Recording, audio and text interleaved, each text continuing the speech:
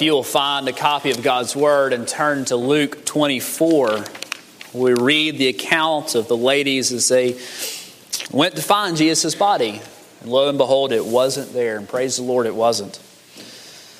I'll be reading Luke 24, 1 through 12. But let's go to the Lord and ask Him for His help during this season.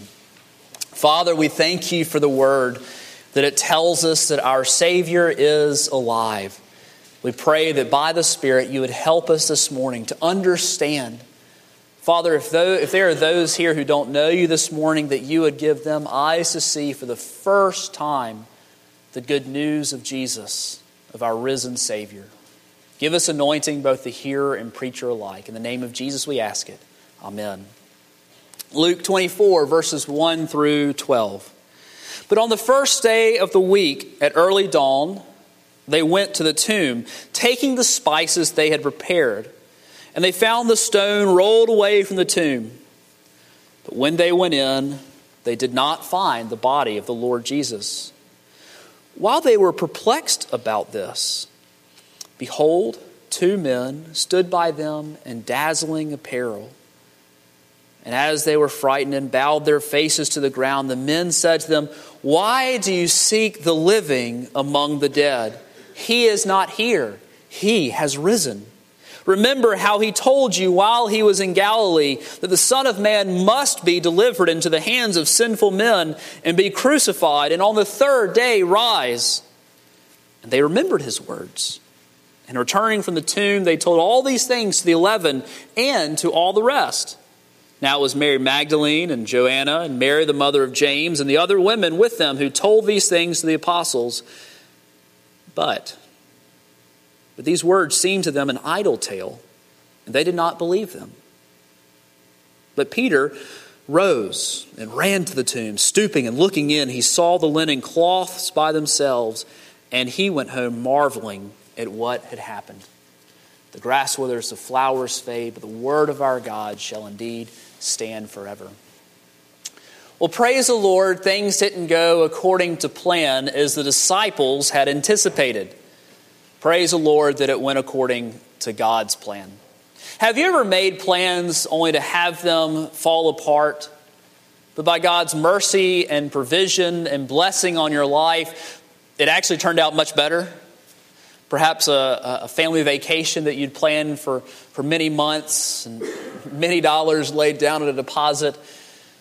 But then ultimately it fell through. But you had the best time of your life with your family in ways you never could have experienced. Or perhaps you had planned on going to one college only to be rejected and then to meet your future spouse at another college. Or perhaps you've applied for a job and it hasn't turned out, and then 6 months down the line, the Lord shows you how He protected you from a terrible situation. That's kind of like what happened on Sunday morning. See, the ladies had gone to the tomb bearing the spices to anoint Jesus' body. This was their plan, but praise the Lord, it didn't go according to their plan. Praise the Lord that it went according to the plan of our Savior from the very foundation of the world, that He had been raised from the dead. It wasn't just at the end of Christ's earthly ministry that things hadn't gone as the disciples planned. They had watched in dismay as many folks stopped following Jesus after He told them in John 6 that, hey, you're going to have to eat my body and drink my blood. They didn't like that, so many left. They would have stood in confusion as He spoke again and again of his coming death, and frustration as Jesus failed to follow their plans to the Romans the week of His triumphal entry. While they fought amongst themselves about who was the greatest, even lobbying one of their mothers to go and say the same to Jesus, Jesus was turning His face like flint to Jerusalem that He might come and die for us. While they wanted to call fire down on a city in Samaria, He came to seek the lost, to save those like you and me, sinners. While Peter took up arms against the servant of the high priest, Judas betrayed Him with a kiss, and the rest were too busy scattering to the four winds. Jesus was fulfilling the plans laid down by the Father, Son, and Holy Spirit before the world was even created. The cross was according to God's plans, but took his disciples by surprise, even though he had told them again and again. This is seen even when his disciples would flee from the foot of the cross, as he was despised and rejected by the political authorities, the religious authorities, and the crowds who cried out, "We have no king but Caesar." All but a few left and betrayed him. Disappointment's tough to deal with, isn't it? And can you imagine the disappointment that the disciples must have felt on Holy Saturday? Here is the one whom they had pinned all their hopes on. Here is the one whom they had pinned all of their joy on, their salvation on. What good was a dead Savior they had longed for? They had longed for the Messiah who would come and make all things right. And yet the week had not ended the way they wanted. The week had ended with the death of their friend, Jesus. Those who had been healed by him, converted by him, loved by him, there was great darkness and confusion. What had happened? All their hopes had been pinned on him. What does this mean about my salvation? Certainly a dead Savior cannot save me. And so we see these three crowds in this text. The first, we are introduced in verse 1, where we see these ladies. We're told later in another text that this is Mary Magdalene, Joanna, Mary, the mother of James, and Salome. She is the wife of Zebedee, the mother of James and John. And there are other ladies too, and they have gone to the tomb. They woke up early. The night before they had gotten together and they had prepared spices. Jesus' anointing and preparation of his body had gone very speedily Friday afternoon after his death on the cross, because at sundown was the Sabbath and it was forbidden to prepare a body on the Sabbath.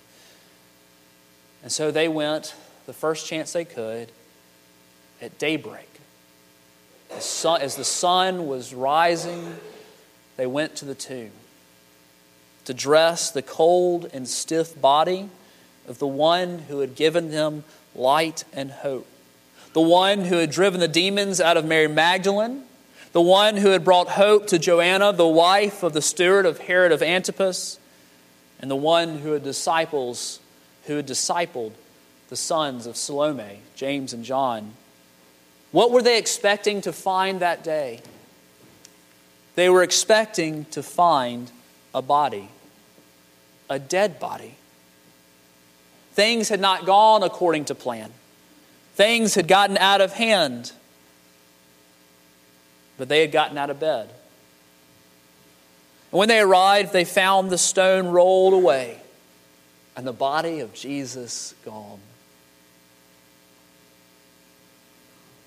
But it's interesting because we still find that they were perplexed. They were still stuck in their own understanding of the situation. A response of faith might have been, "Oh man, it's true. What he said, it was true." Or maybe just a glimmer of hope. Could it be? Oh, but the text, it says something else. We find that they were perplexed in verse 4. They were perplexed. The Greek word here means an inward debate. They knew that Jesus was dead, but yet his body was missing. Where had it gone? Who had taken it? They were dumbfounded. They were caught off guard. This had thrown a curveball to their plans. But praise the Lord that it didn't go according to their plans. Certainly the women who went to the tomb, they went not out of faith, but out of misplaced devotion.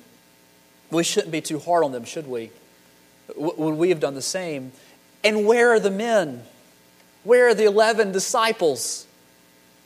They're back huddled together in fear and in dismay. Where are the men who had been given the title of apostle and traveled with Jesus for a year and a half or more, day in and day out? Where are they? Well, the ladies went and told him. They went and told the 11 and the rest. This was a larger group of disciples. And they didn't believe them. It's one thing to not believe that Jesus has been raised from the dead when you saw him die. It's another thing when someone tells you. Because we all know that God doesn't raise anybody from the dead. Well, except for Elijah when he raised the son of the Zarephath widow from the dead. God doesn't raise the dead, oh yeah, except for when Elisha raised the son of the Shunammite woman from the dead.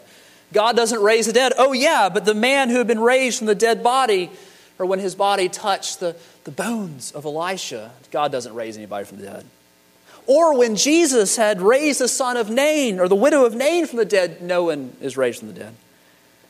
God doesn't raise the dead except for when he raised the daughter of Jairus from the dead. God doesn't raise anyone from the dead, oh, except when he raised Lazarus from the dead. Or upon when Christ was crucified and Old Testament saints got out of their graves and started walking around. God does raise people from the dead.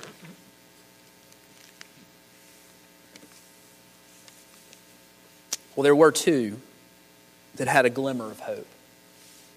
We're told one here in verse 12 is Peter. We're told in John that the other is the beloved disciple who is John. But Peter rose and he ran to the tomb. Could it be true? Stooping and looking in, he saw the linen cloths by themselves, and he went home marveling at what had happened. There were two at least out of the 11 who had a glimmer of hope, and they ran to the tomb. Isn't it a good thing that things didn't go according to the ladies' plan or the men's plan, but it went according to God's plan? They were looking for a dead Savior. My friends, our Savior is alive. Why do you look for the living amongst the dead? What about you? Do you know that your Savior is alive? Did you know that we know that our sins can be forgiven because our Savior did not stay in that grave? See, these things went according to God's plan. What did the ladies find? They found an empty tomb. When they arrived, they were perplexed, but it didn't stay like that for long because the Lord sent two angels out of His abundant mercy to explain what had happened, as we see in verses 4 through 7. While they were perplexed about this, behold, two men stood by them in dazzling apparel. And as they were frightened and bowed their heads, their faces to the ground, the men said to them, "Why do you seek the living among the dead? He is not here, but has risen. Remember how He has told you while He was in Galilee that the Son of Man must be delivered into the hands of sinful men and be crucified, and on the third day rise." What good news. What good news. The angels had the privilege of telling the world that their Savior was alive. All of your hopes, all of your desires, the future of God's people, the defeat of sin, the hope of the Gentiles, the renewing of all things, the turning back of the curse, the certainty of eternal life, and our own eventual resurrection, these things really were going to happen because our Savior who was dead is now alive. You know, if Jesus was raised from the dead, then that changes everything, doesn't it? It changes your life and it changes mine. It means that the promises of God really are true, that God is not a liar.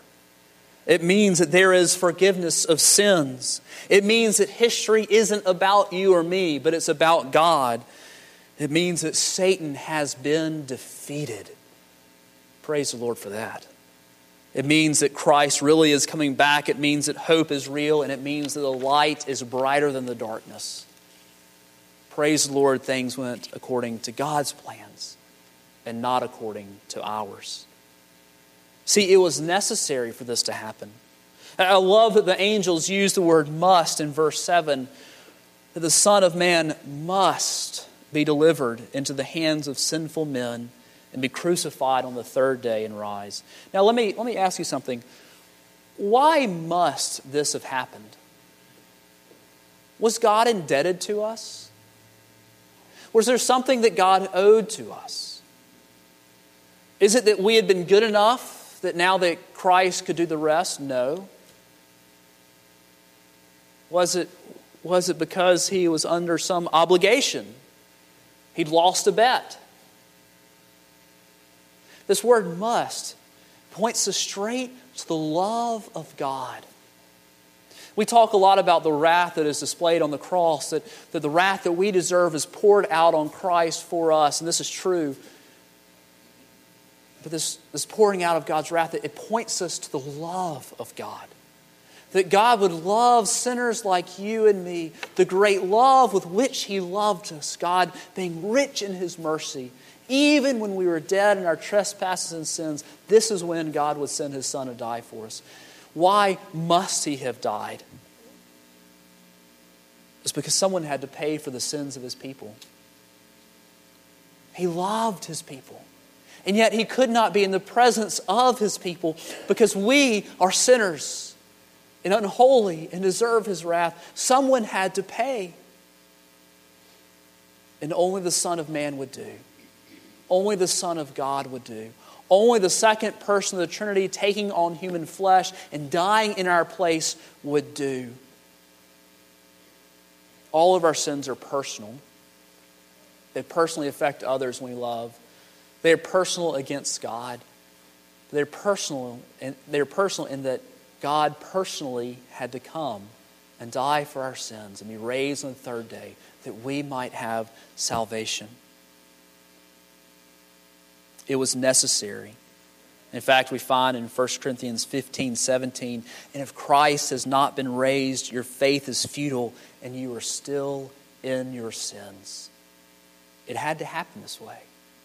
And God, out of His love and mercy, He did this for you. He didn't have to do it. But if He was going to save us, this is how it had to happen. But what does Easter morning mean? It shows us that we have a loving God who would send His own Son to die and be raised for us. Do you need to be reminded of God's love this morning?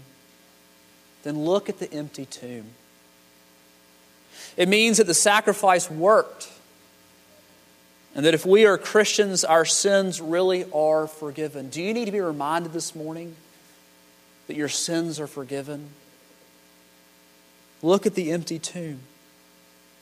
We have said earlier in our Apostles' Creed that we believe in the forgiveness of sins, and we are unique in this. As believers in Christ, we believe that something has happened to take away our guilt and our debt before God. And because the tomb is empty, we know that the sacrifice worked and that it was accepted. Anybody can die for anybody, but only the Son of Man can be raised. It means that the power of sin has been broken, that we are no longer in bondage to sin. Sin can seem hard, and sin can seem like it has power over us, but if we are in Christ Jesus, then the empty tomb has shown us that the power of sin has been broken. And it means that Christ really is the resurrection and the life. That we can have eternal life now, and that though we will, each and every one of us, die, we will live forever with Him in heaven. And one day when Christ returns, our bodies will be raised from the dead, and they will join our souls in the sky. And we will rejoice forever because Christ, the first fruits, was raised on our behalf. It means that the power of the cross and it means that the empty tomb are applied only to those who have trusted in Christ for salvation and have a personal relationship with Jesus. This is fantastic news, and it is for each and every one of us if we turn to the Lord. He has paid the price of redemption. He has paid what our debts are owed. He has paid our account. And He has nailed our record of debts and sins to the cross. And He has done it for those who trust in Him. Do you know Jesus? Do you know this Jesus? We find in 1 Corinthians 15 that death is swallowed up in victory. O death, where is your victory? O death, where is your sting? Has this been applied to you? If not, then may today be the day of your salvation. Because, my friends, one day Jesus is coming back. And may we all be able to sit around the great table, the wedding feast of the Lamb, and rejoice that our Savior, He lives. Let's pray. Father, we thank you that our Savior was raised from the dead. And indeed, He sits on high now, reigning and ruling into the day of His return. Father, for those who know you today, I pray that you would remind us of the blessing of an empty tomb and that our Savior lives. And for those who don't know you, Lord, that today might be the day of their salvation. They too might one day be raised from the dead and live with you forever. We pray all these things in the name of Jesus. Amen.